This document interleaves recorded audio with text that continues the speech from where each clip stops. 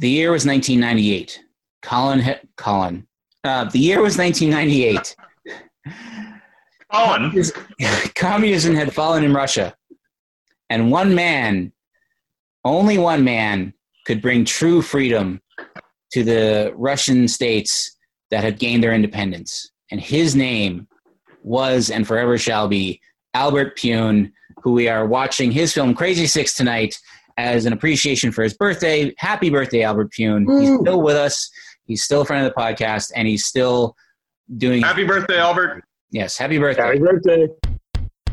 Here's a movie you never seen.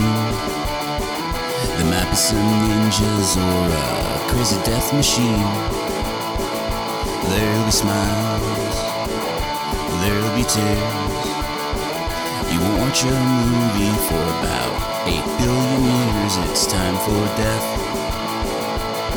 by video. Time for death by video. And now the show will begin. Lil couldn't be with us this evening, unfortunately, but she wanted me to say very, very happy birthday, Albert Pyun. She's the only member of our podcast that has met Albert Pyun in person.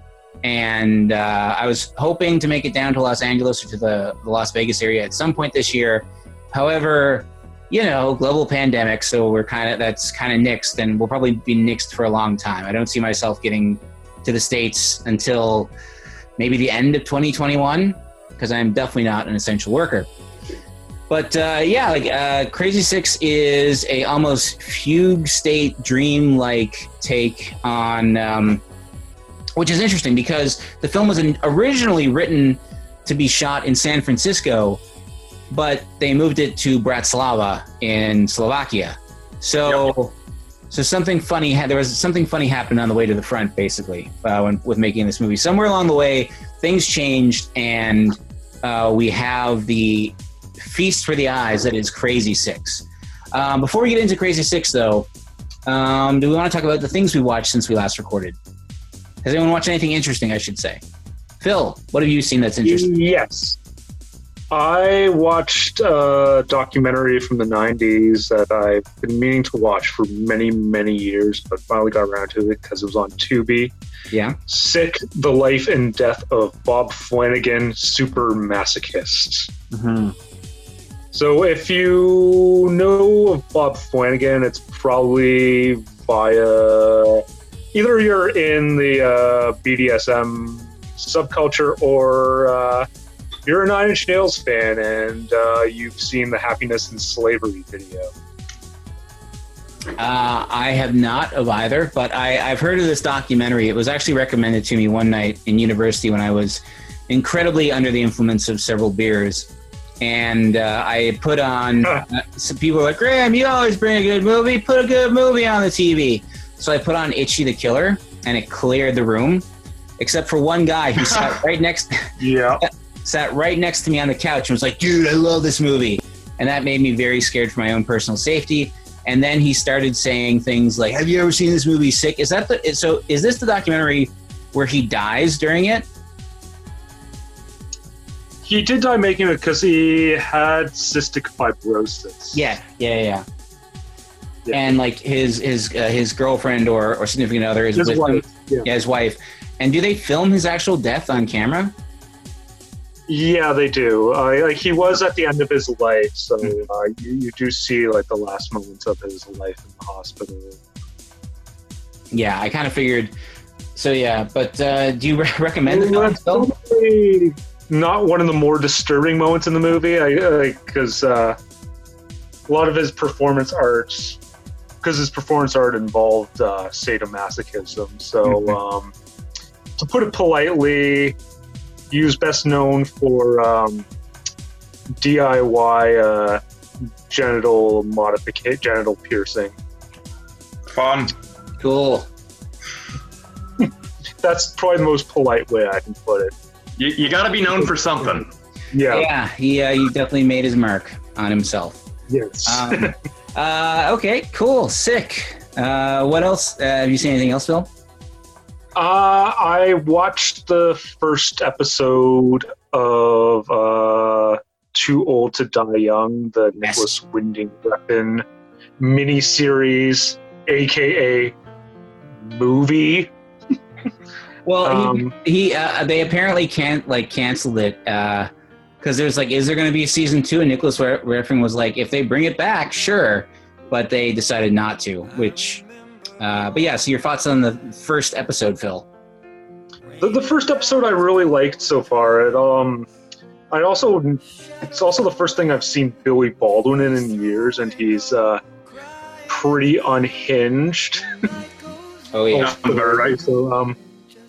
So it has the trademark Nicholas Winding Refn flourishes, but in a good way. It was I don't know how, it could go either one way or the other for me. But thumbs up so far. cool. I hope you stick with it. I really want to hear what you have to say. My favorite part is the car chase set to Mandy by is it Tony Bennett? Who does Mandy? Barry Manilow. Barry Manilow. You did show us this scene at some point. Like, it was an electric car chase. Yeah. Yeah, the electric car chase where the car runs out of gas and the guys in the electric car are like, haha, and then the electric car runs out of juice and they're like, ah. Yeah, it's definitely, you'll never see anything else like it was definitely like Amazon was like, we just want you to do a TV series, do whatever you want. And Nicholas Winding Refn was like, challenge accepted. And he tested their patience, and they were like, let's not have you do any more TV series. Go back to making movies, what you're good at. Kit, have you seen anything interesting since we last recorded? I have. Well, first, am I coming through all right? Yep, I can hear you fine. Okay, good. I wasn't sure because my image is like, who knows? I took the last week to actually cross a few 80s films off my list that I hadn't seen yet. The first of those was Dirty Dancing. What'd you think of that? It's fine. Yeah, it's fine. You can see why it's a cultural touchstone for people. Like I don't begrudge it. It's not really my thing. Did enjoy the Jerry Orbach action. He just wasn't in enough movies. Mm-hmm. Agreed. A lot of Wayne Knight in that movie too, which was a pleasant surprise. Mm-hmm. But not bad. Peak Swayze. Then I watched The Dead Zone. It's a Cronenberg film I hadn't seen yet. That was his first film not to be set in Canada. Scanners was set in Canada too? Yes. Cronenberg, one of the big fights he had with the studio in making The Dead Zone was he wanted to set it in Canada, and they were like, you can't set a movie in Canada. And he's like, why not? I do that with all my other movies. And they were like, but no one in America will see this. And he's like, I beg to differ. Like, no one's ever turned up their nose because... I don't think... Sorry, go ahead.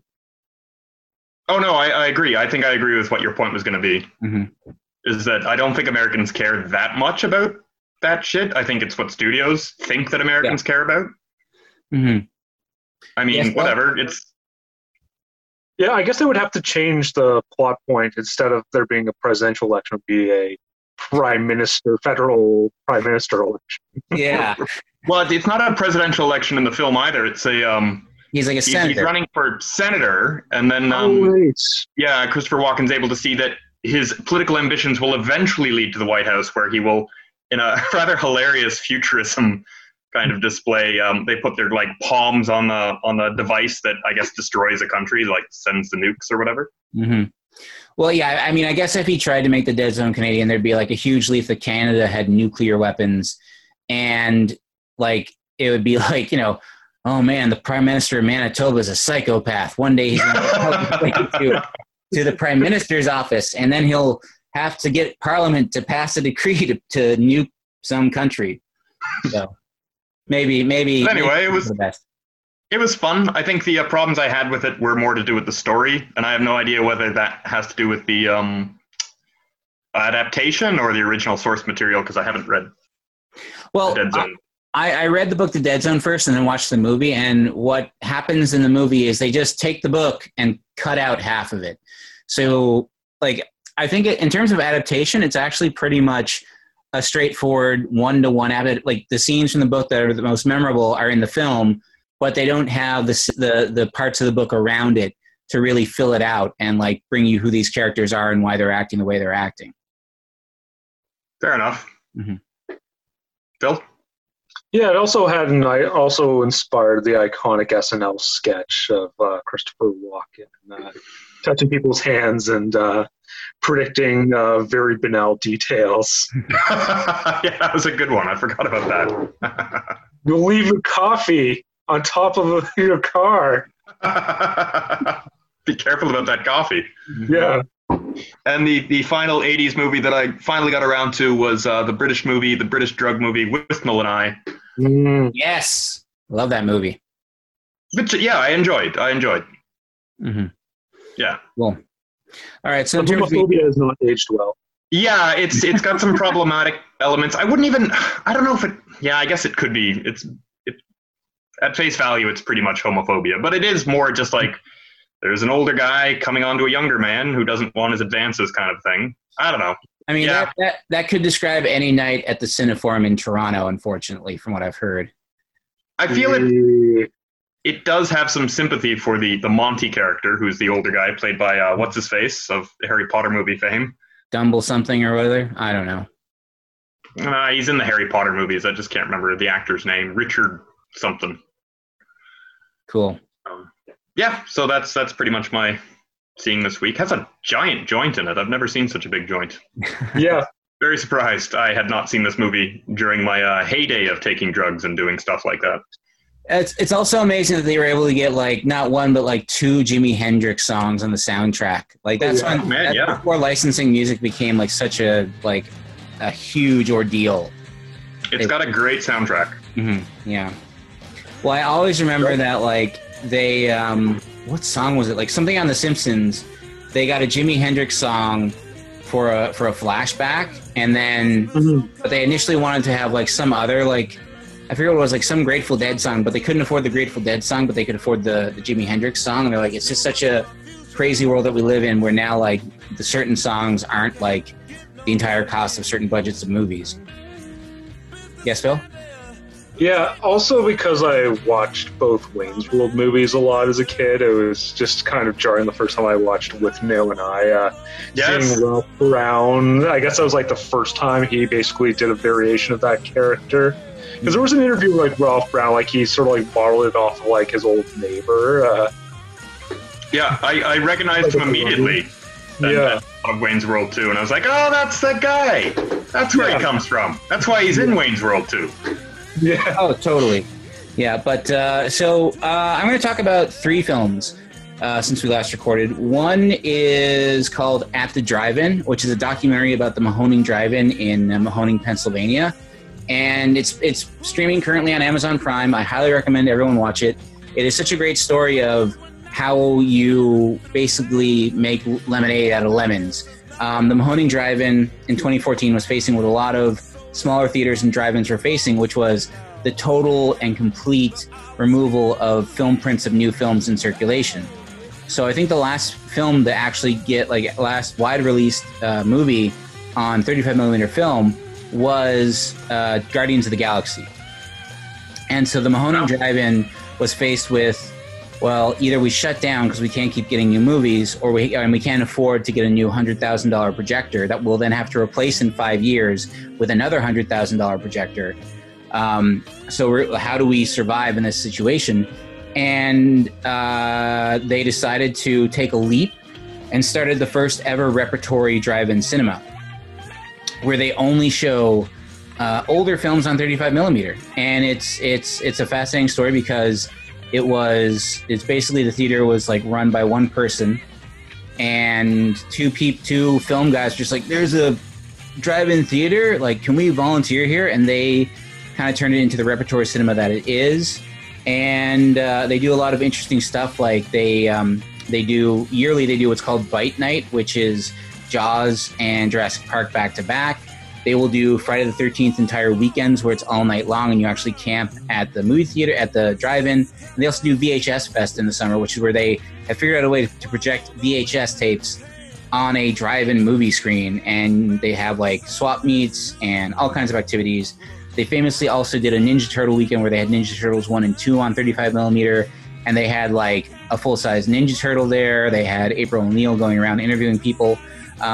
Super fun, and it's such a story of like literally small independent business in Mahoning, Pennsylvania, like in the middle of nowhere, doing well and having people from all over North America, all like traveling also overseas, like people that were coming from Europe and planning their vacation would make sure to stop into the Mahoning Drive-In for a weekend. Yeah, these stuff. So I highly recommend it. It's a great documentary.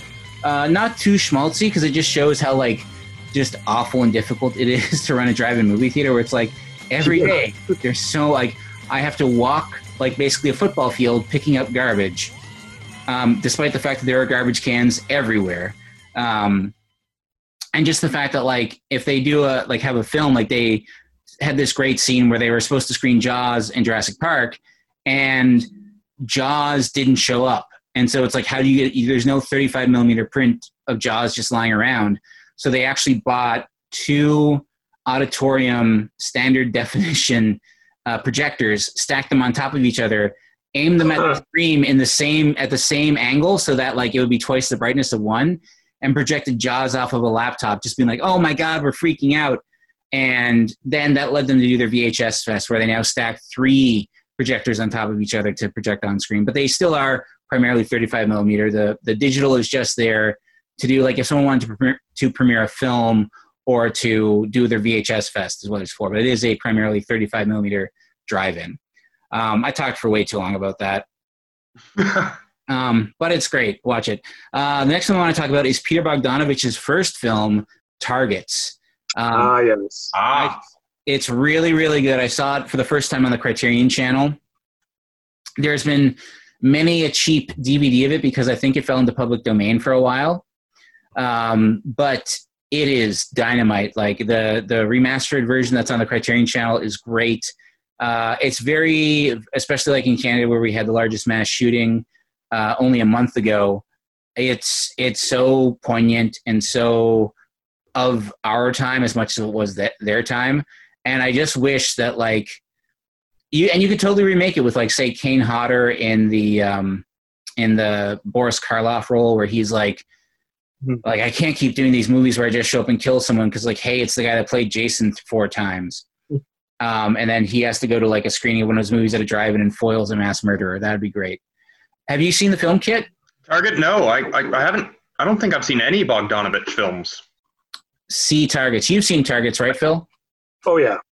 It's been a while since I've watched it. I'd like to rewatch it before it leaves the channel, I think at the end of this month. Yeah. I have been going through the end of month stuff, and I did, because there's one Colombian noir that's leaving at the end of the month, Murder by Contract, which is it's a favorite of Scorsese, and the Safdies gave a shout out to it as well. Probably a Tarantino favorite as well. Cool.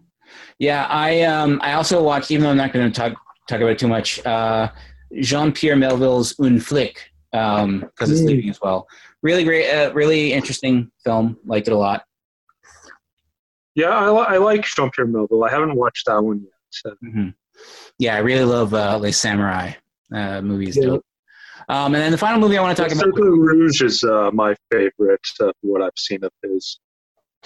Cool. So the final movie I want to talk about before we get into Crazy Six is one I can't talk about much because that would ruin it, and that is the film One Cut of the Dead, which blew up the festival scene in 2018 and 2019. It's currently streaming on Shudder. Joe Bob Briggs screened it last week on his Joe Bob Briggs Drive-In show. I highly recommend everybody watch One Cut of the Dead, and I'm not going to say anything else other than don't stop watching the movie. Like if the credits roll, keep watching because the movie is not done, not even close. It goes in ways I never would have expected, and it's described as a horror comedy, but it's not really either. I mean, it is definitely comedic and it's a comedy, but I don't know, horror maybe not. So that's what I've seen. So that being said, let's get into Albert Pune's Crazy Six. You know my friend here, Mr. Crazy Six? Crazy Six? 6'1", born in my family. And you're crazy? A little bit. Eastern Europe. Communism is dead. in its place. Opportunity. I tell you what, then, junkie boy, you clean yourself up, maybe I give you some gainful employment. But with every opportunity, Some big score, real big. there's risk. It's going to be a war? A little bit. You told me.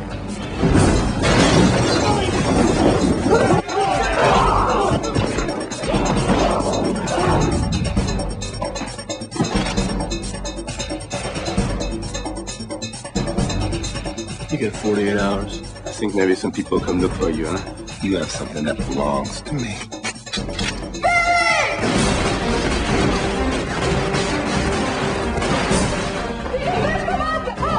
Brown's got my girl. I want you should tell me when 60s. You will tell me. We all got a death wish. Anything comes back to me, I come back to you. Everything will come back. Things are getting out of hand, even for this place.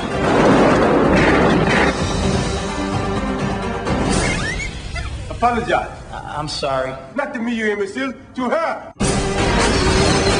I got a plan. You want my help?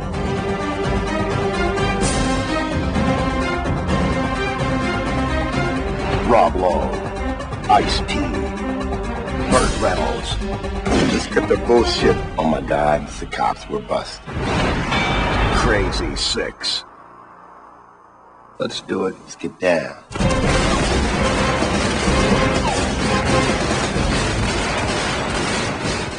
So Crazy Six. yes, with a stacked cast. I was talking to guest of the podcast, Scott Shirich. Shirich. I don't know why I said Shirich. That's because that's how my phone, whenever I say, "Hey Siri, call Scott Shirich," it's like calling Scott Shirich, and I'm like, no, that's not his name. Yeah, but Scott Shirich, I was talking to him on the phone yesterday, actually, who was on our last episode, Belly, and it will actually be, so just so that you guys know, this episode is actually going up before our episode on, what did we watch last time? Event Horizon, just because I want to get this up closer to his actual birthday. So this will be going up before Event Makes Horizon. sense. But I was telling him, because I was like, yeah, so Albert Pune, he made this movie in the late 90s called Crazy Six, and it stars Rob Lowe, Ice-T, Burt Reynolds, Mario Van Peebles, and he was just like, what? Like, what? And it's like, yeah. And he was like, wait. So this came out in 1998, and I was like, yeah. He's like, isn't that the year that Boogie Nights came out? And I was like, oh, yeah, it was. Mm-hmm. In fact, the thing is, like, with Rob Lowe in this movie, this is what he did in between the two Austin Powers films. So he was not on the rocks at all. Like, he just did, because a lot of people are like, oh, the only reason he did that direct-to-video movie is because he was on the rocks. It's like, no, he did Austin Powers, International Man of Mystery, Crazy Six, and then Austin Powers, The Spy Who Shagged Me. Yeah, but I wonder if Burt Reynolds had, he just, like, went to, like, Slovakia for, like, a weekend and shot Crazy Six in between, like, Striptease and Boogie Nights. Possibly. Yeah, it looks to me like Burt Reynolds was there for a day. Yeah. Well, because he kind of comes into the movie and then disappears and then just comes in at the very end again for no reason. Well, I think he kind of is like Christophe Lambert in Mean Guns. Although Christophe Lambert, like, he's in the whole movie, and they only shot him for a day. Whereas, like, I think Burt Reynolds probably gave him like 2 days, because like Burt Reynolds at least interacts with some of the cast. Like he shares a frame with them. But Albert Pune was really good about, like, how to, like, disguise the fact that people aren't really around. Like, apparently Ice-T never interacted with any of the other cast members, like the lead cast members, that is, in any of the shootouts, other than Ivana Milicevic, because they actually had to stand side by side. Speaking of Ivana Milicevic, she plays the lounge singer. What's her name? Aunt Anna. That's the other thing too. I got to point out about Albert Pune movies. I always know the characters' names. Like, there's none of that whole, like, it's just this guy. Like, what's his face? Rob Lowe plays Billy. Ivana Milicevic plays Anna. Burt Reynolds plays Dakota. Ice-T plays Raul. And this is from memory. I didn't write this down. Raul. And I can't remember. Mario Van Peebles' name? Dirty Mao? Dirty Mao. Dirty Mao. Yeah. Because it's post-communism. Yeah. Oh, right. Now I get it. Now I understand. Mm-hmm. And of course, Rob Lowe should be credited in this film as Rob Danger Lowe, because it's really a new persona for him. Yeah. I have to say, Rob Lowe has no range. Like, oh my God. Like, I legitimately love this movie. Like, I thought this is my first time watching it. It had style. Like, I was not bored and I watched it late at night. I didn't fall asleep. I didn't even drink coffee and I was like just in it. But like Rob Lowe does not, like, his whole like I'm a drug dealer walk where like he just his acting as a meth head is tilt my head forward and look at the ground and put my hands in my pockets. That's it. That was his thing. His wig was unforgivable. Although Burt Reynolds' toupee was rough. That's true. Yeah. Well, at least he's wearing like the Turd Ferguson Stetson for most of his scenes. He is. I know. I was very pleased to see him in a cowboy hat because I don't think he'd worn a cowboy hat since the 80s. Yeah. Yeah. And he had some pretty funny one-liners. Like, what was it? Like, I wouldn't trust Raoul if his balls were on fire and I had a bucket of water.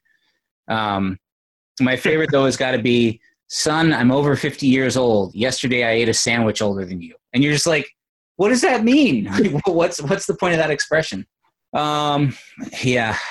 Are you guys there? You just why would you have a sandwich for that long and then eat it? The mayonnaise would have turned brown. Like, don't do it. Yeah, I'm still here. Okay. Yeah. So I'm going to turn to the book about Albert Pyun, which is Radioactive Dreams, The Cinema of Albert Pyun by Toronto's own Justin Decloux. I don't know. Decloux, maybe? Maybe Decloux. He basically, the film's tagline is "Communism is dead, opportunity is in." The opening line Justin wrote about the film is, at a certain point, all of Albert Pyun's films started to take place in purgatory. Which you could, I mean, I don't think this is really purgatory. Like, the characters go outside, they interact with the real world. But it is odd that all of these, like, Americans wound up in Bratislava in the drug trade. Yes, Kit? I just love the kind of vision of Eastern Europe after communism. It's basically nightclubs and just desiccated, burned out buildings, and that's it. And one nice park. It has one nice park. Yes. From what I understand, that was mostly true. Because I was doing some research into how could Putin just totally take control of that entire country? Then it's like, well, for 10 years after communism fell, it was the mob that just ruled everything. Phil. Yeah, so I think what we also forgot to mention is that the movie also arguably fits into your favorite subgenre of movies set in the near future. Yes, because it's a decade after communism. This movie was made in 1997. Mm-hmm. So if we're going off of the fall of the Berlin Wall as the end of communism, at the earliest, this movie is set in 1999. So going off the fall of the Soviet Union, this movie is set in late 2001. Maybe this movie is from the same universe as Belly. Because they both take place in 1999, but were released in 1998. Makes sense, yeah. Mm-hmm. By the way, sorry. Yep. I want to say Nas from Belly acted in a movie for Albert Pyun, which I was surprised to find out. He was in the film. What film was it? Nas was in the film Ticker with Steven Seagal. Steven Seagal, yes, and I think was Snoop Dogg in that one. Snoop Dogg did a bunch of movies with Albert Pyun around this time. What were you going to say, Kit? Before I cut you off? Oh, just was hoping we could get into the insane title cards that begin the movie. Yes. Hot pink title cards. Did you write them all down? I did, yes. Yes. Go ahead. Well, okay, so before you see anything, any scenes, any characters, you get a black screen and then pink letters. And in large letters, it says Eastern Europe, all caps. And then we get lowercase after the fall of ... And then communism. And then Where once there was hope, now dark visions rule. And then now it is a trade route for smuggling drugs, weapons. Fortune hunters came from all over the world. Criminals, addicts, lost souls. Now the region is called Crime Land. And that's what begins the movie. I kind of like Dark Visions rule. I want to see that like spray painted on walls. Dark Visions rule. This is like the California gold rush of the drug trade, I guess. Drugs and weapons. Yeah. Yeah, Ice-T's character Raul is a arms dealer, as we discover, I guess. Because he's got plutonium that they just hide in a wall somewhere. That was like when that was how he took care of his plutonium. What were you going to say, Kit? Oh, just that Ice-T looks great in turtlenecks, and he should rock that look. It was a good look for him. He also sat down a lot in this movie. He did. If you notice, he was mostly just sitting down. So let's get into it. So we are introduced to our main character. So by the way, Crazy Six isn't that there's 6 guys and they're crazy. It's that Rob Lowe's character is Billy. His nickname is Crazy Six. And right away, I totally didn't realize Tom Matthews was in this movie. And when he showed up, I was like, yes. I like anytime Tom Matthews is in a movie, I'm happy. Yes, Kit? Who is Tom Matthews? So Tom Matthews plays, I guess you could kind of call him... I mean, I know his character, but who is he? Oh, as an actor? Yeah. So he's well known in the horror community because he starred in Return of the Living Dead Part 1. He played grown-up Tommy Jarvis in Friday the 13th Part 6, Jason Lives. So he's he plays the grown-up version of Corey Feldman from Part 4. And he actually returned recently twice to reprise his character as grown-up Tommy Jarvis. He appeared in the short film Never Hike Alone as Tommy Jarvis. And he also voiced the character in the Friday the 13th video game that's currently available. And he also appeared in Dangerously Close. Like that was his first collaboration with Albert Pune, and they went on to collaborate on a few other films. I'm going to read them out for you right now. He was in Dangerously Close, Down Twisted, Alien from L.A., Blood Match, and in Blood Match, he played the character Brick Bardo, which is a name that Albert Pune uses repeatedly, which was the name of Tim Thomerson's character from Dull Man. He also appeared, of course, in Nemesis. He was the guy who was like face detached and had the gun in his face. He was in Kickboxer 4 with Albert Pune. Heat Seeker, Blast, which is Albert Pune's riff on the Die Hard or Anna thing. And Mean Guns, of course, and then Crazy Six. I think Crazy Six was probably his last collaboration with Albert Pune, because this is when Albert Pune started going off and shooting much more in Europe, but also doing a lot more much lower budgeted work. And so, yeah, Tom Matthews is well known in the 80s horror community, and he's an awesome actor. He's a great presence on screen. And it was good to see him again, because he kind of plays he actually plays like almost the voice of reason in the whole movie. Like the guy that's like, are you sure we want to rip these guys off? Like, what are you doing? Why are you you lied to me about everything and you got my girlfriend killed.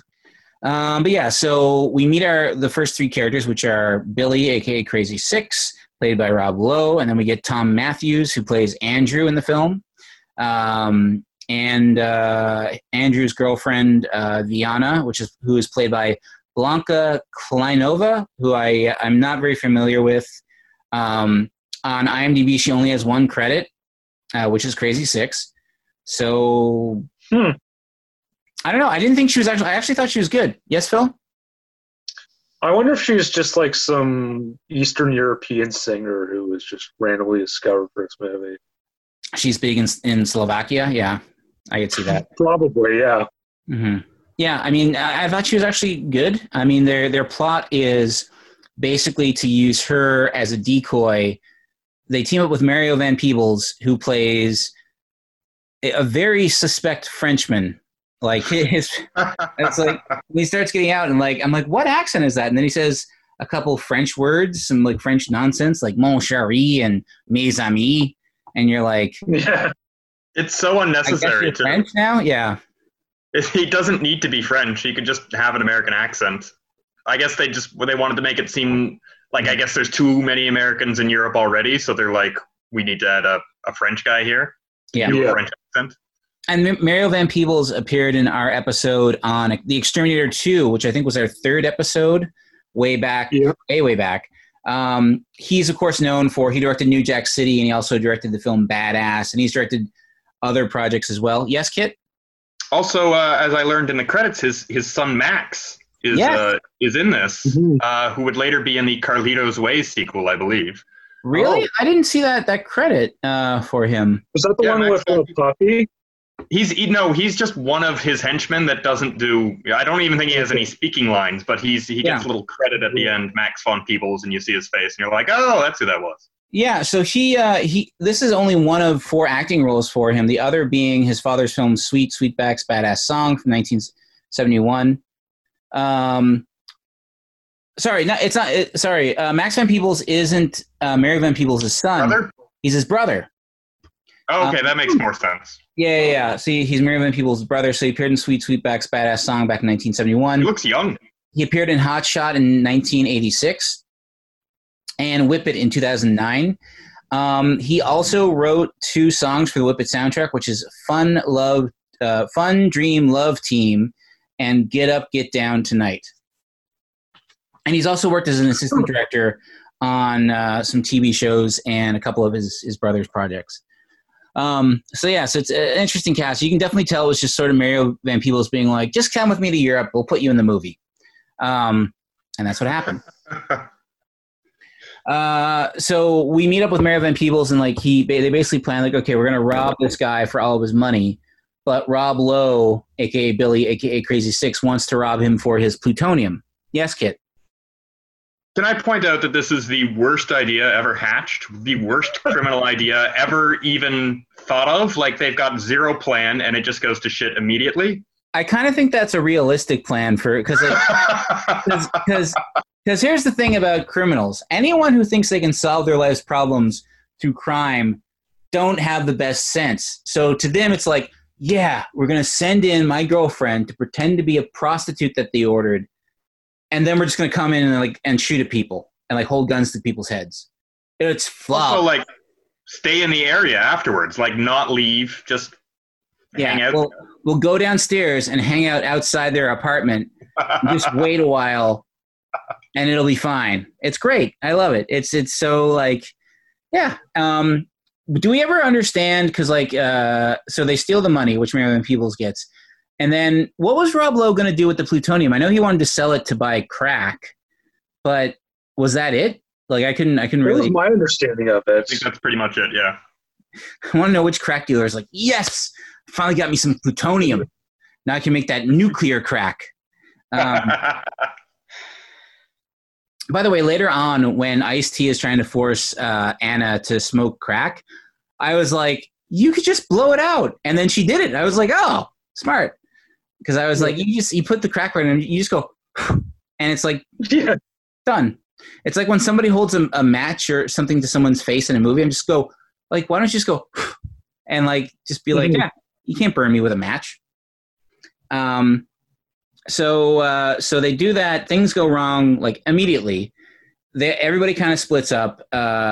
Crazy Six, aka Billy, aka Rob Lowe, and Dirty Mao go to a nightclub where Anna is singing, and Dirty Mao thinks of Anna as still being a prostitute. Apparently, so Anna used to be an addict, but she's been clean for 5 months. Yes, Kit? Oh, does somebody want to describe Rob Lowe's look definitively? I think you do, Kit. Well, I don't know if I can. He just got one of those dirtbag mustaches, like one of the handlebar. Handlebar, thank you. That's what they're called. And he wears the same clothes throughout the entire film. The same kind of off-white, dirty shirt, kind of used army jacket. Graham? Everybody wears the same clothes throughout the entire film, I noticed. But it's so bizarre. And then, like, spoiler, I mean, we're going to go through the whole film, but he's like, he can't get clean, he can't get off the rocks. And then he finally does. He's still wearing the same clothes. Yeah. He's like, I told you I could get clean. Dude, you're wearing the same. To be fair, he did pull his hair back into a ponytail. I didn't notice that. That's the difference. That's the sign of that you've got your life together. Clean Dirty Six. Clean Crazy Six versus Dirty Crazy Six is a ponytail. That's it. They should have kept Ice-T's character alive and then shown him without his ponytail, just riddled with crack addiction. Yeah. Didn't happen though. But yeah, so it's and Rob Lowe's wig is like he's in shadow a lot, but yeesh. So almost right away, some of Raoul's men go into basically Raoul is given 48 hours by the Russian mob to get the plutonium back. Rob Lowe's plan is when we split up, I'm just going to stick this in a wall in public where anyone can see it and then come back and get it later. And spoiler alert, Tom Matthews gets it like before, like Rob Lowe comes back and he's like, where'd it go? And Tom Matthews is like, I saw you put this in the wall. Everybody did. We didn't. Like you said bye, and then we all walked 5 feet, and then you went and just put it in a wall. Like we saw what happened. Come on, man. I get you're a crack addict, but like, geez. What else? So they're at the club, and like we get to see. So at first, I wasn't sure if Anna's character was meant to be like a Greek chorus for the film, because it starts off with like lots of crossfades. Go ahead, Kit. Well, just like I was going to mention the song that she's singing, and I also thought that maybe she'd just sing throughout the film, but it's Something Wicked This Way Comes. I wonder if you can get the soundtrack for this, because I like the song. It was good. And the lyrics. Like I recognize written by the same guy.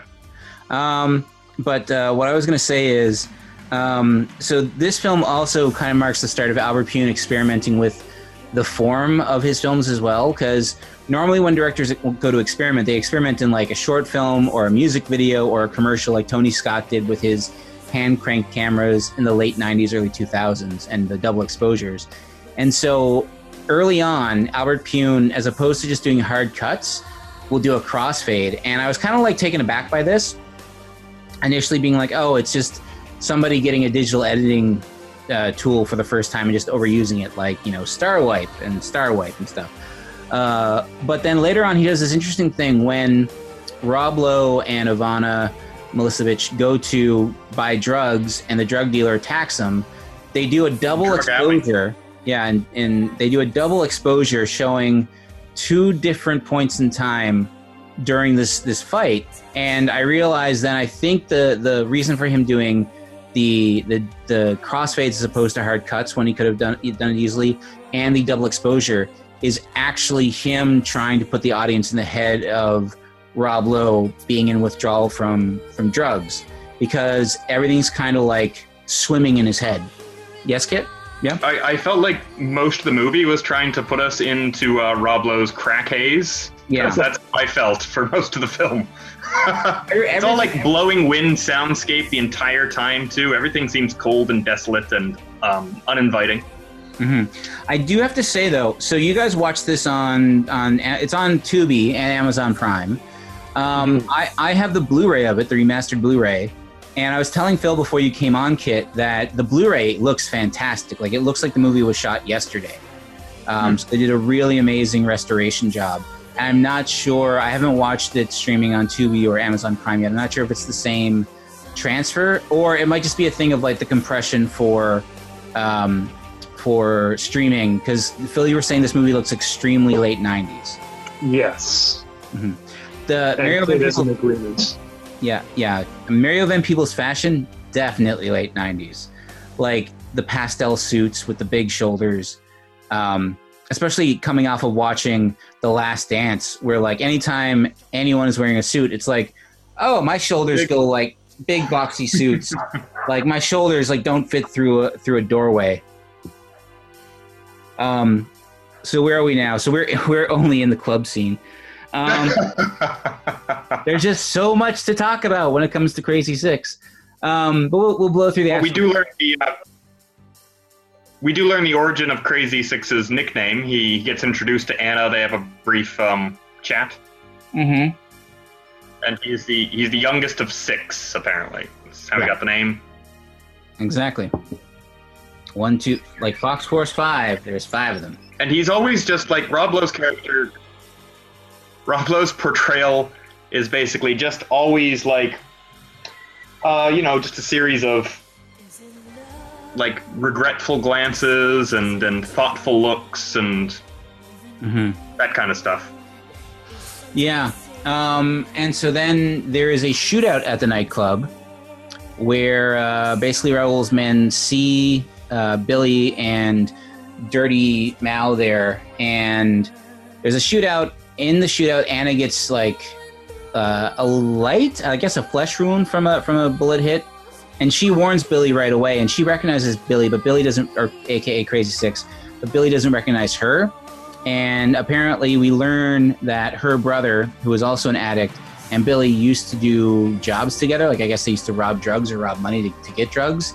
And then we are taken to basically Mario Van Peebles, Dirty Mal, and Billy escape from the gunfight. And by the way, I want to say Albert Pune knows how to shoot a gunfight so that it's not like it's quick, it's chaotic, it's chaos. You don't know where anything's coming from, and then you're out of it. I mean, it's not on par with Nemesis, which I still think is his greatest like action in terms of that. Like, I watched the movie Troma's War last week, and it's just people shooting guns, standing still in the forest, and I'm just like, this is not entertaining or fun. Sorry, Troma fans. Like, I love Toxic Avenger, I love Class of Nukem High, but Troma's War, not up to snuff. And then we meet Burt Reynolds. So Burt Reynolds plays the character of Dakota, who is an American detective. I'm assuming he works for the U.S. government or the CIA in some way, because he's investigating crimes involving plutonium. Because like the doctor says, I heard there was plutonium involved. That's why you're here, and that's why Burt Reynolds is kind of like investigating like this crime.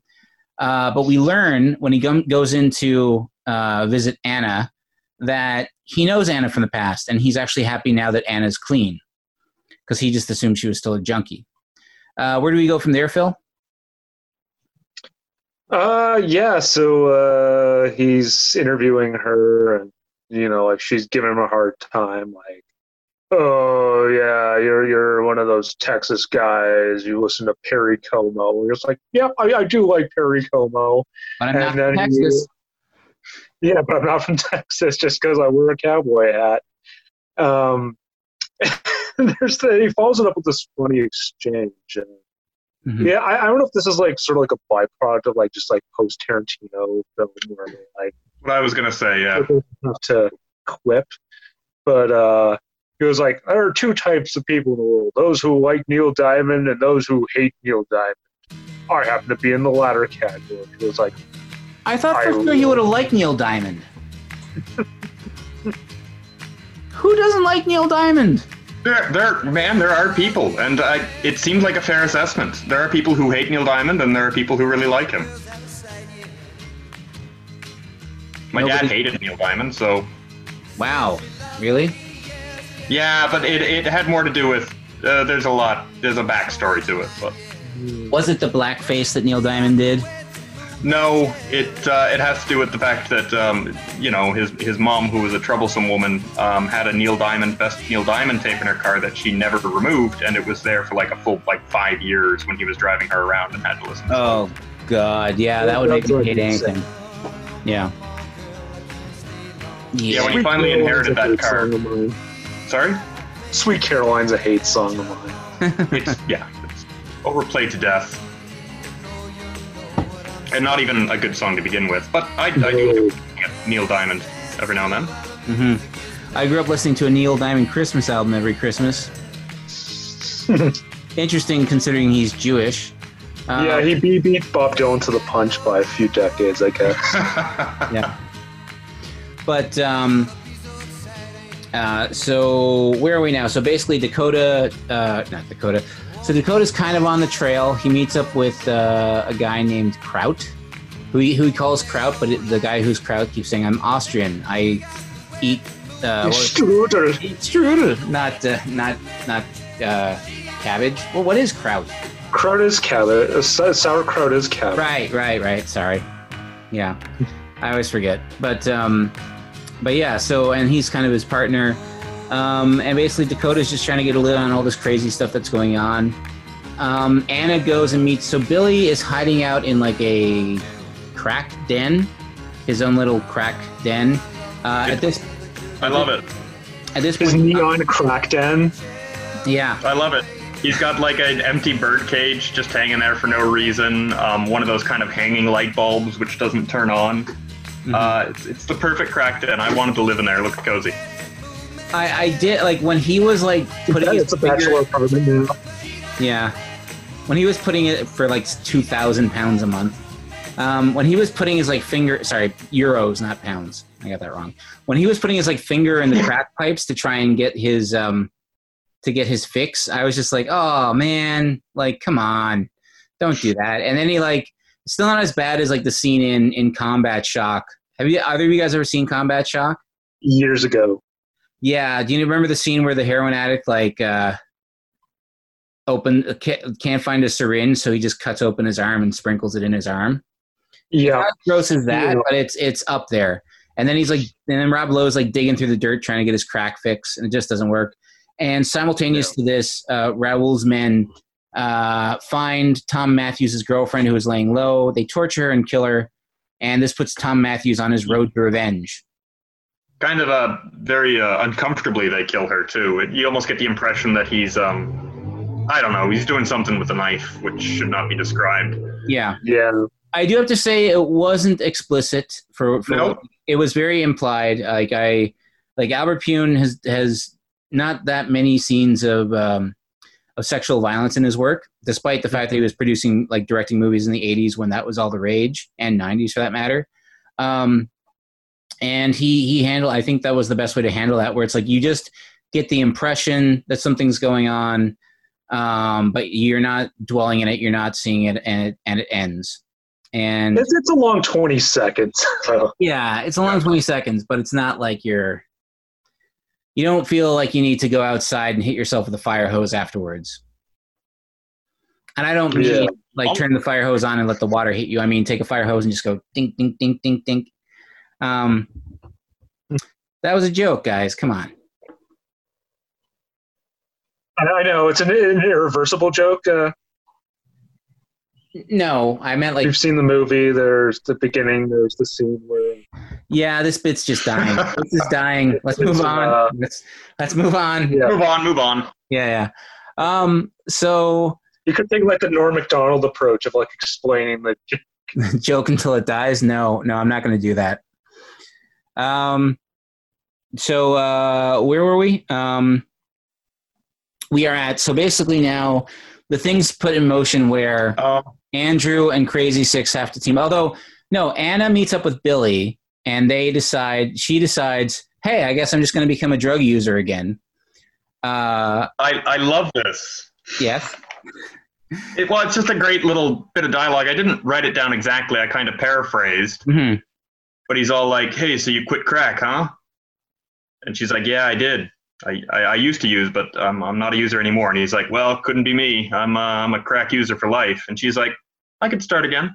That's for you. That's pretty much it. Yeah. She's like, it's like, sure. And then when she says I could start again, I guess another scene starts. So drums start kicking, and then we go into a Burt Reynolds and his partner scene. So basically, some of Raoul's men are out, guns ablazing, and they try and kill. So they realize Burt Reynolds is looking into the situation, and there's a brief shoot up between Burt Reynolds, his friend the Kraut, who's really Austrian, and the gunman, and because they're trying to get Crazy Six and Anna to find out what happened to the plutonium. And then, so I can't remember, does Crazy Six meet up with Tom Matthews before this or after this? Yes, Kit. I think it's after, because basically they're in the drug den and they're... Oh, no, because they haven't started reusing yet. They're just kind of sitting there. Yeah. This is before then, because they leave together. Yeah. Him and Anna. Mm-hmm. So, but he kind of just comes out in the nick of time. They hear the shootout, and then one of the bad guys who is shot does one of my favorite bad guy tropes, is that with his last dying breath on this mortal earth, he's like, maybe I could shoot him. Like, hey, maybe I was in the wrong here. Could somebody help me? I'm dying. I need assistance. He's like, I'm gonna try to take this guy out. You're coming with me. But then, is it Anna or Billy shoots them? Billy does. He's good with that gun, even though he's a crackhead. Yeah, which trust me, from all the crackheads I encountered living at Queen and Bathurst years ago, they don't have that much coordination. And like Rob Lowe looks way too good for being a crackhead for years, apparently. But what was I going to say? So Anna steals one of those guns and points it at Dakota, being like, "Don't try anything." And Dakota's like, "What are you doing?" And she's like, "I'm living my own life." And then I'm paraphrasing, obviously. And then they go off to try and score some crack. And this is I love that too, because Dakota is just literally just kneeling in front of his dead partner who's just been shot. He's not quite dead yet, and he's like, "What, you're going to stick with this guy? Nice choice." Yeah, I forgot he said, "Oh, good choice." Yeah, I was quite amused by the death scene of the Austrian partner. He's like, it hurt. Don't die on me, Kraut. I'm in pain. He does say, "I'm in pain." It hurts a lot. Wonderful acting. So then, oh man, I want to get to talk about this scene because I think it's funny. But next, we're treated to Billy and Anna. Yes, Kit? Well, I think this might be the scene you're talking about. It has the batshit crazy dialogue where they're just listing, like, I don't know, popsicle flavors or Kool-Aid flavors, or I don't even know. No, I wasn't going to do that at all. But yeah, they talk about like, "Oh, I'm Loudmouth Lemon and I'm Fuzzy Frizz or something." She's Goofy Grape. I'm like, what is happening? Is this flirtation? It's how people talked in the 90s, Kit. Don't you remember? We only talked in pop culture references. We talked about phrases of flavors of Kool-Aid and colors of crayons. I'm Midnight Blue. I'm Sky Blue. But what was I going to say? So like they basically go to get some crack, and they get crack. That's the scene with the double exposure I was talking about. And then they get jumped right away. Yeah. And then they go to smoke crack, and Billy lights it up for Anna, and she's like, "I can't do this again." And I'm like, "Yes, that's a smart thing to do." And so she leaves, and this is where we learn that she has a daughter, and we see a bit of her backstory. Like, she flashes back to her prior to the movie when she was a streetwalking junkie. I almost said streetwalking cheetah with a heart full of napalm. Yes, Kit? I do want to say that this movie sometimes has some just really good shots. Mm-hmm. Some really nice, like the streetwalker on the corner, which she kind of she sympathizes with and remembers that she used to do that. Mm-hmm. There's a few great shots of Burt Reynolds leaning against a wall, mm-hmm. and like looking on. Yep. It's got some good shots. No, well, the opening scene where the dialogue between Rob Lowe, Tom Matthews, and the actress playing Tom Matthews' girlfriend, like they're all basically in partial silhouette. Like if you notice, like they're lit, they're back, they're looking out a window, and the light is coming from the window, so they kind of have this interesting silhouette look. See, I mean, Albert knows how to shoot something. Thankfully, like it makes a lot of his movies, like this film, if it wasn't as like crazy colors and insane images, might not have been as easy to sit through. But where do we go from there? So she goes off to visit her daughter, and we kind of get the backstory. She has a kid, she plays with him. Billy, is starting to freak out. So this is when he goes back to his crack den, and he runs into Tom Matthews. And I love this scene where he's just like, "Oh, what are you doing here?" And Tom Matthews is like, "I'm hiding out. Like, of course, I'm going to hide in like a crack hole where no one will ever find me," which just happens to be your place. I love it how it's like Rob Lowe's place is like the worst place that no one would ever want to look. And so that's why, like, Tom Matthews is like, why wouldn't I be? And this is when we start to get the plan hatched. So Anna comes. When does Anna come back to talk to Rob Lowe about like, hey, I want you to come with me and my daughter to another country to get my my music career going? I don't know. It's near this scene, but they return. I think she's with Tom. Like maybe he gets her. Yeah. And Rob Lowe has overdosed on crack. He is just head down. He is unconscious. And they right. He wakes up in the hospital. This leads to one of my favorite lines in the movie, which caused me to laugh out loud. Where he just he finally wakes up from his crack overdosed in coma, and like the first words I think out of his mouth are, where is it? I want to stop smoking rock so bad. Oh Lord, it's New Leaf Billy though. This was different from his attitude earlier in the film, where he was like, "Man, I'm never gonna give up smoking this stuff." Is when he gets the ponytail. He does not get off the crack yet, though. We have a whole montage where he goes back through Drug Dealer Alley. There's a weird song where the lyrics are basically just, what is it? Let's get high, six. Let's get high, six. That's the lyrics to the song. Nice. And so then basically he meets up with Anna's daughter, and they kind of walk all three hand in hand. It's very cute and nice. And then Anna and her daughter go back to her mother's, where she's going to drop off her daughter. And Six has finally got his life back together. And then Raul, played by Ice-T, snatches Anna and forces her back on the crack. Yes, Kit? Well, his men snatch Anna, and that's kind of a funny scene, too, because they're, like, waiting. And then the cute little adorable girl comes out to feed a local cat some milk, I guess. And she puts the milk down, and they're like, there's a little girl, let's go. And then these men in like black trench coats come with their guns, their giant guns. And the little girl's just like, ah. Yeah. Yeah, it's like a very raggedy kitten she's feeding. Probably like a found stray. Yeah, probably was just on set that day by accident or something. Mm-hmm. Hey man, when inspiration strikes, you got to take it. Exactly. And so after that, Ice-T basically like he ties her up and duct tapes her and covers her mouth and nose, but puts a crack pipe in her mouth so that she can breathe through the crack pipe. And then he keeps putting he put a crack rock in it, and she blows it out, which I loved. Like as soon as because I'm like, you can just blow it out, and she does, and it's great. And then he puts it in and like forces her to smoke it, and so she gets high. And this is after he smacks her. Yes, he smacks her. Basically, the threat of either smoke crack or you'll get beaten. And at this point, Six and Tom, Matthew, and Andrew decide, all right, like basically Six is like, I want to go and free Anna and get revenge. And Six is like, I've been saying this for the last hour of this movie. I want to go get revenge for my girlfriend, and you're only figuring it out now? Yeah.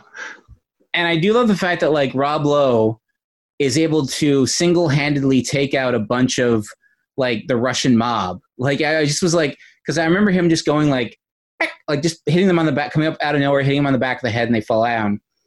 And then it's at this point that Andrew and Billy encounter Dakota, and this is where Dakota just starts spewing one-liners at him. Like, I'm old, I don't care. Yes, Kit? Was it just me, or did Burt Reynolds seem a little sauced during these scenes? A little. I mean, he was leaning against walls and doorways quite a bit, so... But there's even like not on those line deliveries, they were well done, but towards the end, too, there's a little bit of slurring of words, even. That's my dog. Yeah. Or no, that's my new partner. And what was it? Where do we go from here, guys? Phil, Kit, help me out. Well, I mean, they decide to go at Raul. They're like, we'll go into his club and we'll get her back. And this is the most insane shootout. I have to say, when Burt Reynolds shows up, and it's like now it's because it's like Tom Matthews is initially outside, I think, or something. Yeah, it's just Six. Billy. Yep. So when Billy goes inside, and Burt Reynolds shows up, and he's like, now it's 2 against 29. I like those odds. I loved Ice-T's reaction to Burt Reynolds of like, oh my God, it's the cops. They found us. No, I actually wrote down his actual line. Sorry, I got it wrong. Oh my God, it's the cops. We're busted. So good. But he was clearly meaning it to be sarcastic, and just He nailed that line as it was meant to be written. Yes, Kit? I also love the fact that so Ice-T brings Anna out. She's drug-addled and she's too confused to even, I guess, recognize that Billy is there or know that she's about to be saved. But she's standing in the middle of the room with the 29 other guys and facing down Rob Lowe's Billy. Mm-hmm. And Raoul's like, well, we could do this right here. And then Billy's like, he's got 2 guns tucked into his pants. I don't know where he got these guns from. He's like, that's what I was wondering as well. Like, he's like, let's do it. Meanwhile, the girl you're trying to save is standing in the middle of this room. You want a giant shootout with her there? She's surely going to die if you do that. Of course, she doesn't because it's a movie, but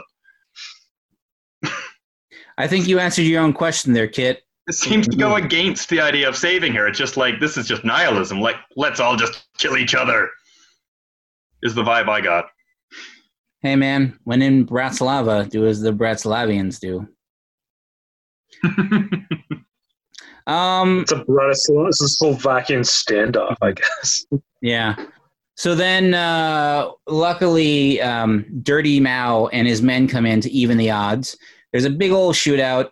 Raul gets shot, and they wind up having a Mexican standoff, according to Raul, even though I don't think it was exactly a Mexican standoff. Yes, Kit? Raul gets shot immediately, by the way. Burt Reynolds plugs him like he's the first guy to go down in this gun battle. Because that's what you do. You take out the boss first, and then the henchmen are like, what do we do now? They're just, they'd be like, oh, crap, our boss I love that. There was one henchman who really annoyed me because he was doing the thing where you point the gun sideways, which is not what people who own guns actually do. Mm-hmm. And he was like, he's standing for a while during this just ridiculous gun battle, just like pointing his gun sideways and shooting. But he looked cool. Made me laugh. Yeah. I mean, that was like... He did not look cool. It never looks cool when people do that. It just looks like they're an idiot. I know, but it's still... It was the 90s, brah. Like, it just was... That's what the way it was done. I remember... Do you remember there was a Danny Aiello detective show briefly in the late 90s? Do you guys remember that at all? Not really, no. Yeah, they really tried to make it gritty. He was basically a private eye, and then he worked with the cops, but he did things his own way. And his character would always, I guess because it was fashionable, would just point his gun sideways, and it just really annoyed me. Anyhow. I love the fact that private eyes are still a thing in popular culture. They don't exist anymore. Like, and also the private eyes that used to exist, it was more about, like, catching your spouse cheating on you. And then they like Chinatown. Exactly. And then they introduced no-fault divorce in the 60s, and all of a sudden there was no need for private eyes anymore. It's hilarious. Except for the show Cheaters in the 90s. Yeah, but... I forgot about that show. Yeah. Oh, my God. Yeah. What a hot mess that was. Yeah. Like the episode where the host gets stabbed. Oh, God. All those disturbing reality TV shows are just awful. My favorite was Shipmates. It's like, we're going to put 2 people on a ship together, and you're like, this is just, no. She's a former Playboy playmate, and he works at Denny's. Can loves fly? Probably not. It was such a blatantly fake show, like, on top of everything. And that and First Date. Or what was it, Blind Date was that show? Blind Dates, yeah. Terrible stuff. Back to something good. Back to Crazy Six. So we're at the climax now. Dirty Mao shoots Raul dead. But Dirty Mao dies too, right? Burt Reynolds shoots him. Right. Because he's a criminal. And he says an explanation afterwards, well, I didn't shoot the dog. That was the thing, right? It's like, they're like, man, you just shot him. He's like, at least I didn't shoot the dog. And then he takes Dirty Mao's dog, and he's like, this is my new partner. Killer. He renames it Killer. The dog's name is Bijou up until that point, and now it's renamed Killer, my new partner. I like it. It's a cute joke. I did appreciate that. Yeah. Yes, Phil? Well, I mean, Bijou, a.k.a. Killer, because, like, there's a scene where, like, Mario Van Peebles, he's like, the dog's my only friend, and, because I think, like, his henchmen, like, they startle the dog, and... Oh, right, he like apologize to the dog. They almost dropped something on it from above. Yeah. Well, the line was like, sorry, boss. Apologize to the dog, not to me. Sorry, Bijou. Yeah, and he's like, do I have any friends? This is my only friend in the world. And then he asks his henchman, do I have any other friends? And the henchman's like, no, you don't. You don't have any friends. You're very unlikable. Yeah. And so basically they all wind up back at the club. Anna is singing again. Billy is clean. Well, no, because there's a funny part where he's like, I guess they're at the club, and he's like, I can get clean, I promise. And it's just pathetic. And he's like, I swear I can. And then he doesn't even finish the sentence because he's too far gone. Oh, I thought he was clean. No, not at that point. Because she's like, I can't be with you if you're going to be on drugs. And he's like, I can get clean, I swear. I can get clean. Oh. And you're like, oh, well, maybe they're going to end on this note. It's just kind of a hopeless kind of thing for Billy, and maybe that's a true portrayal. But we know that he gets clean because, as you said, he puts his hair in a ponytail, and he gets a car somehow. Oh, yeah. Somehow he's approved for a car loan. Andrew gives him the keys to a car. Mm-hmm. Exactly. All's well that ends well. That's probably what it is. Mm-hmm. He gets approved for a car loan because he's no longer on the rock. It's like, well, sir, let me see the back of your head. Yes, you have a ponytail. Okay. You're good to go. And so then he shows up at the club again. Mm-hmm. And we should point out that the club is like, I don't know, it's like one of these like with little lounge chairs and everywhere. And you've got the one singer with her little Casio keyboard. It wasn't a Casio. It was a higher end. A higher end, but nobody is paying attention to her at all in the club. They're all just kind of having conversations and looking other ways. And she's a very lonesome singer up there on that stage. Yeah. But then she's reunited with Billy. Dakota is there with his little dog. And basically Billy and Anna decide to live happily ever after. And cue credits. I love that too, how she's lived her whole life with drug addicts. And Rob Lowe shows up and he's like, I told you I could get clean. And she's like, that must be it from now on in. You certainly won't have any relapses. We're good to go. Mm-hmm. Exactly. The end. Yeah, that was Crazy Six. So, Phil, what are your final thoughts on Crazy Six? Were final thoughts just thoughts? Yeah, you know what? I was not a fan. I've enjoyed all of the other Albert Pyun movies we've watched on the show to varying degrees, but I, at the very least, enjoyed them somewhat. But this was just... No. Didn't do it? Yeah, a lot of the movie felt incoherent, especially the action scenes. I know you like the action scenes, and generally he films action scenes really well, but like it just seemed really sloppy to me. And to go back to your point, because... you had mentioned that like Ice-T wasn't in the same sharing any scenes with any of the other lead actors. That final shootout felt like it was two separate scenes filmed that were spliced together. And apparently so, because like it looks that way, and it's like, okay, I'm just watching two different shootouts that are spliced together to make it look like it's one shootout. I'm not buying it. Okay. I mean, that's fair criticism. Yeah. And it also felt really padded out, even though the movie's not even 90 minutes, counting the credits, because like the credit sequences are really long. Oh, yeah, the end credits when they re-show clips of all the main actors again. Yeah. I like that in movies, but I was also just like, who is this character? Why are we seeing them? Yeah. Even for like Max von Peebles, who doesn't have any lines, we get a little shot of what he was doing. Exactly. Why not? Like the surgeon at the hospital, like he gets anybody who had a spoken line. Yeah. Kit, what are your thoughts on Crazy Six? I mean, yeah, it's. I love Albert. Happy birthday, Albert. And I don't want to be too critical to our guy, but yeah, it wasn't my favorite of his. That's for sure. It's just, I don't know. Hearing Phil talk too. It kind of appears that post-production on this film was really rushed, and they couldn't do any reshoots or fix any problems that they encountered there. So they're like, we'll figure it out. Whatever. It's another drug haze moment. We'll fix it that way. It's like characters just kind of float in and float out whenever it's convenient. It feels like something's missing from the film. I don't know. I did enjoy some aspects of it.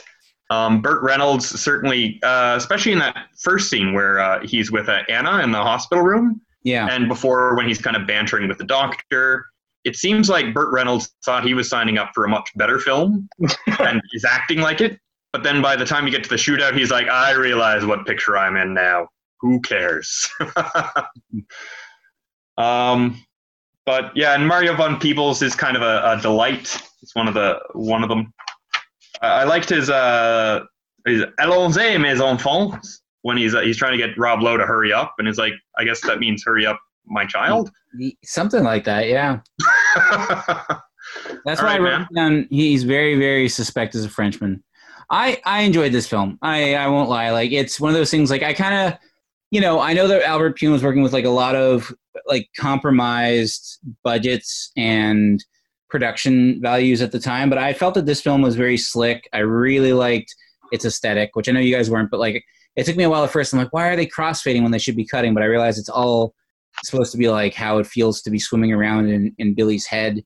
I enjoyed Burt Reynolds a lot. Like, I love that whole, like, again, I'm over 50 years old. Yesterday I ate a sandwich that was older than you line, just out of nowhere. I thought that, I mean, my big criticism is just Rob Lowe in general. Like, I don't think he had the range to pull off a drug addict who was like desperate to score his next thing. I love Tom Matthews, but I do say, I love Tom Matthews. I thought he was really good in the role. He's one of those guys where I watching this movie, I'm like, why didn't he have a bigger career? Because, he was the lead of two like successful horror movies of the 1980s, the ones that keeps getting looked back to with Friday the 13th Part 6 and Return of the Living Dead.